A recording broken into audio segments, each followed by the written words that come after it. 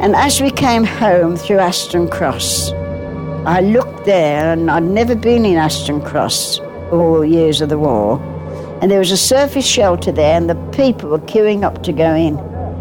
And it was so shocking to me because they got little children with them. They hadn't all been evacuated by millions, you see.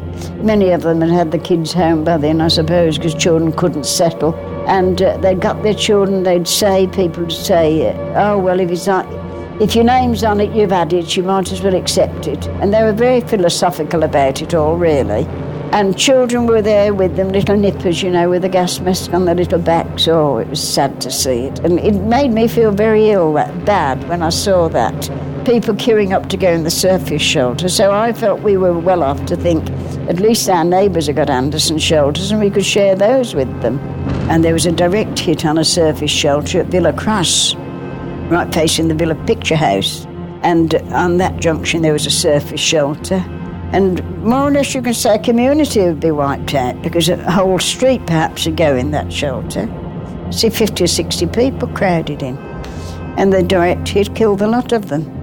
And one old lady who lived up there, who wouldn't go to the shelter because she couldn't be bothered and all that, she lived.